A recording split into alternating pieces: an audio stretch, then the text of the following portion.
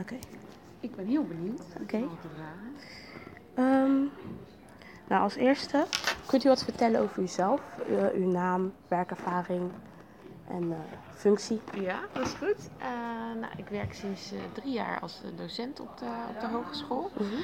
En daarvoor ben ik actief geweest in consultancy met name, dus advies geven. Mm-hmm. En ik heb in het Europees Parlement gewerkt als persvoorlichter.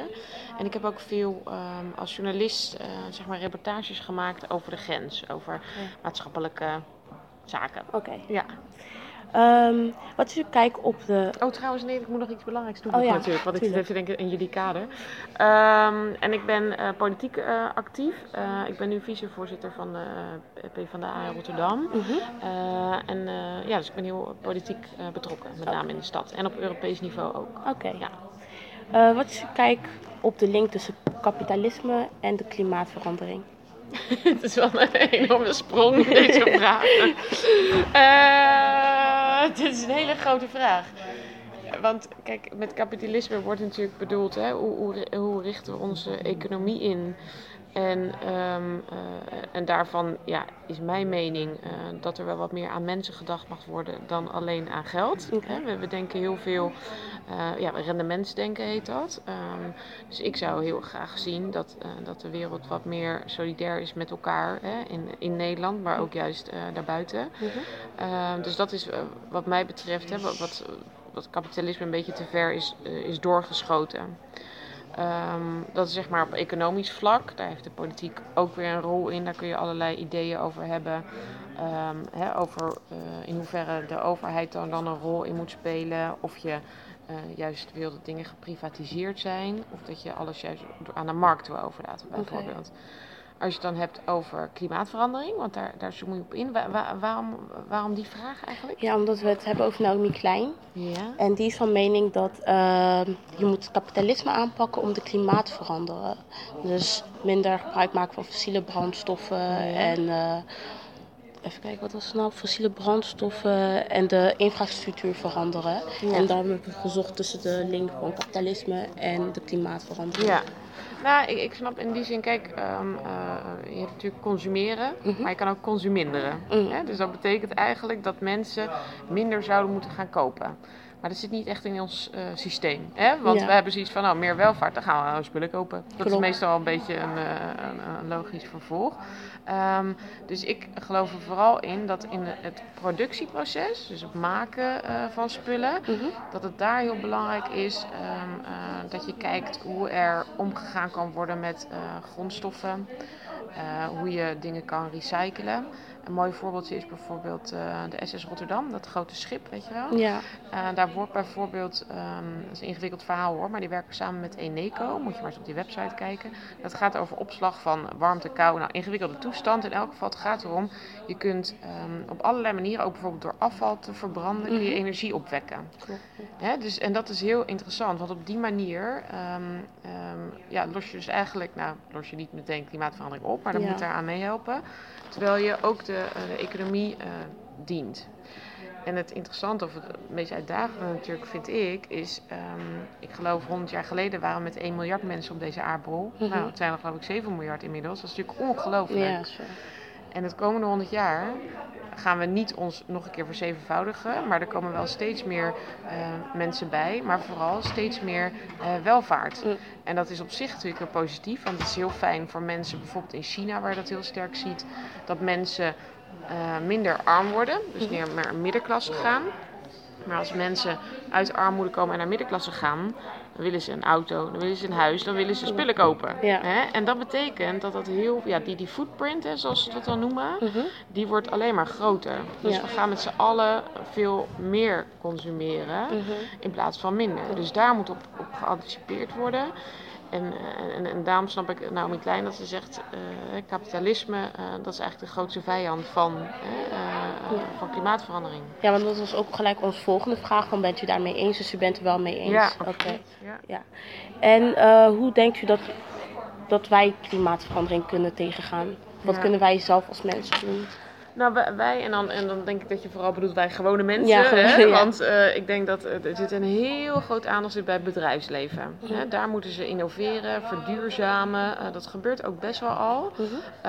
Maar naar mijn inziens natuurlijk veel te weinig nog. Het moet nog veel sneller gaan, want het is gewoon essentieel dat het snel gebeurt. Ja. Hè? Als het over 50 jaar is, dan zijn we te laat. En ik denk dat dat bewustzijn bij mensen zoals wij gewone mensen, dat heel belangrijk is. Dus mensen vinden het wel surf, bijvoorbeeld van afval scheiden. Nou, ik doe dat altijd heel braaf. En ik weet wel dat het maar zo'n klein dingetje is. Ja. Maar het bewustzijn en dat we met z'n allen bedenken dat, of je nou kinderen krijgt of niet, maar dat de toekomstige planeet, ja, hij is niet van ons, weet je wel. Hij is ook voor toekomstige generaties. En ik ben er echt van overtuigd dat het heel belangrijk is dat iedereen zich daar bewust van is. En natuurlijk, weet je wel, misschien douche je wel een kwartier en niet altijd 5 minuten.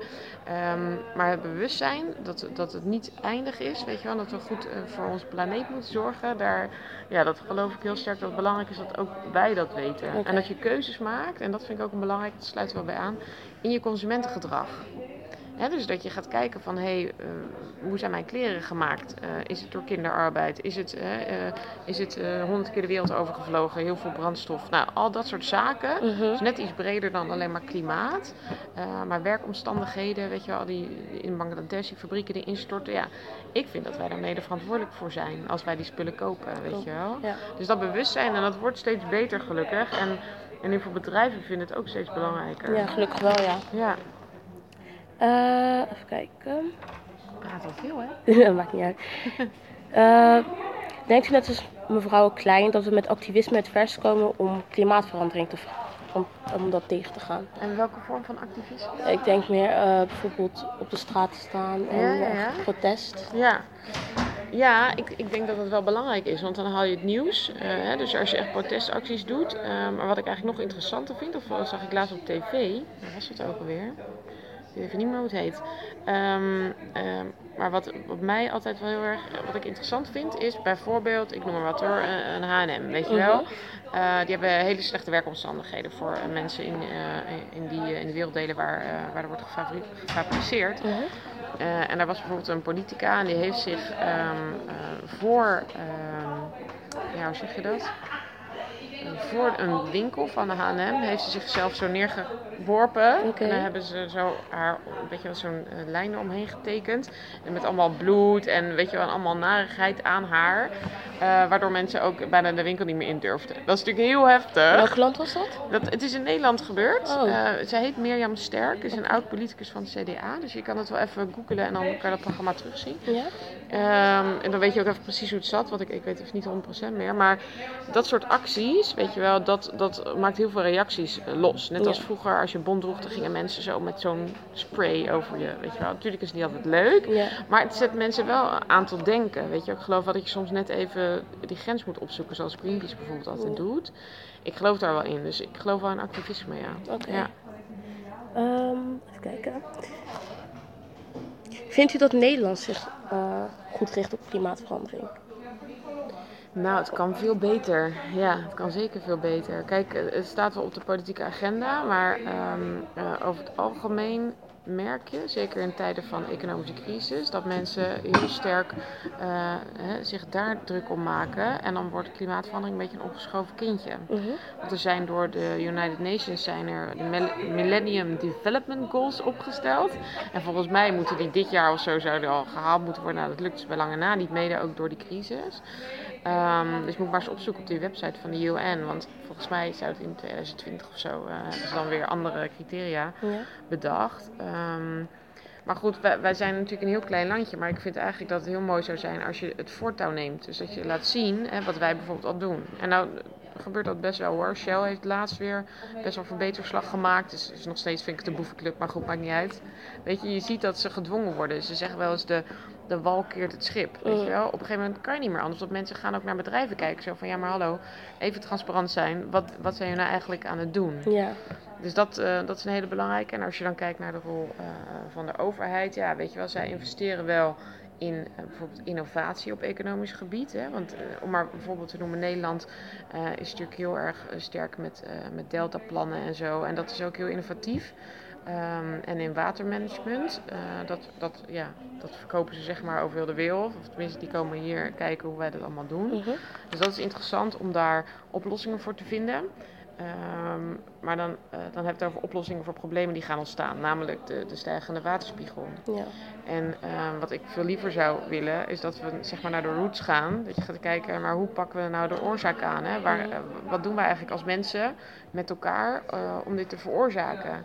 En daar zou je veel meer, ook als overheid, vind ik, moeten ingrijpen. Kijk, en de overheid maakt ook regels voor bedrijven. Ja. Hè? Dus dat vind ik, zouden ze veel meer moeten doen. Oké.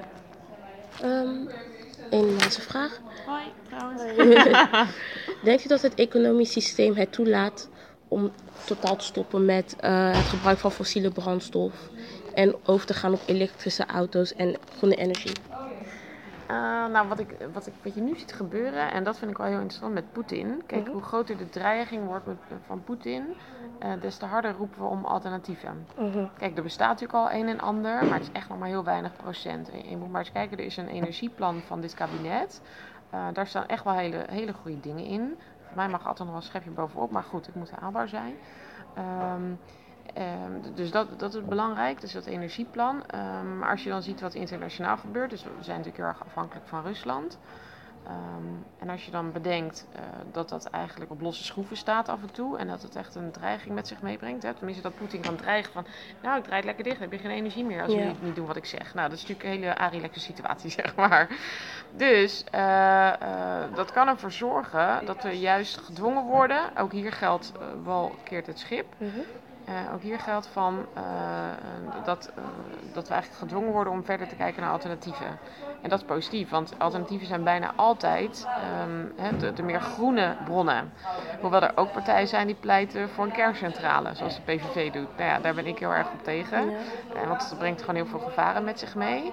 Je hebt in de Verenigde Staten, waar ze heel erg aan schaliegas doen. Dat heet fracking. Dan ga je de grond openbreken en dan ga je schaliegas naar boven halen. Dus er zijn heel veel mensen die zeggen, ja, wij moeten dat ook doen. Maar daar is onderzoek naar gedaan en het brengt best wel gevaren met zich mee. Wij zijn natuurlijk een heel klein landje waar heel veel mensen dicht op elkaar leven. Terwijl in Amerika heb je hele grote vlaktes waar je wel kan gaan aanklooien en dan zie je wel wat er gebeurt. En dat is in Nederland gewoon kan best wel gevaarlijk zijn.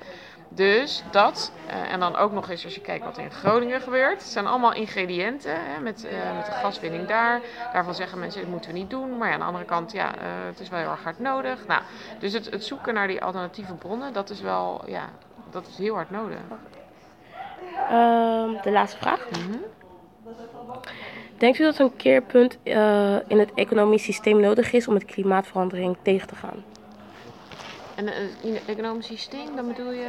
Dus wat we daarvoor over hadden, bijvoorbeeld gebruik maken van fossiele brandstof, infrastructuur veranderen en dan dingen. Ja, inderdaad wat ik net zei als het gaat over energie en als ik zeg maar ook qua idealisme, moet je maar eens opzoeken, ben ik heel erg voorstander van het Rijnlandmodel. En het Rijnlandmodel dat staat heel erg dus voor niet kiezen alleen maar voor economische waarden, maar ook voor menselijke waarden en voor de planeet. En dat is een model waar ik heel erg op zou focussen. Als ik de macht had. Maar ja. Nou, dankjewel voor je tijd. Alsjeblieft. Stop.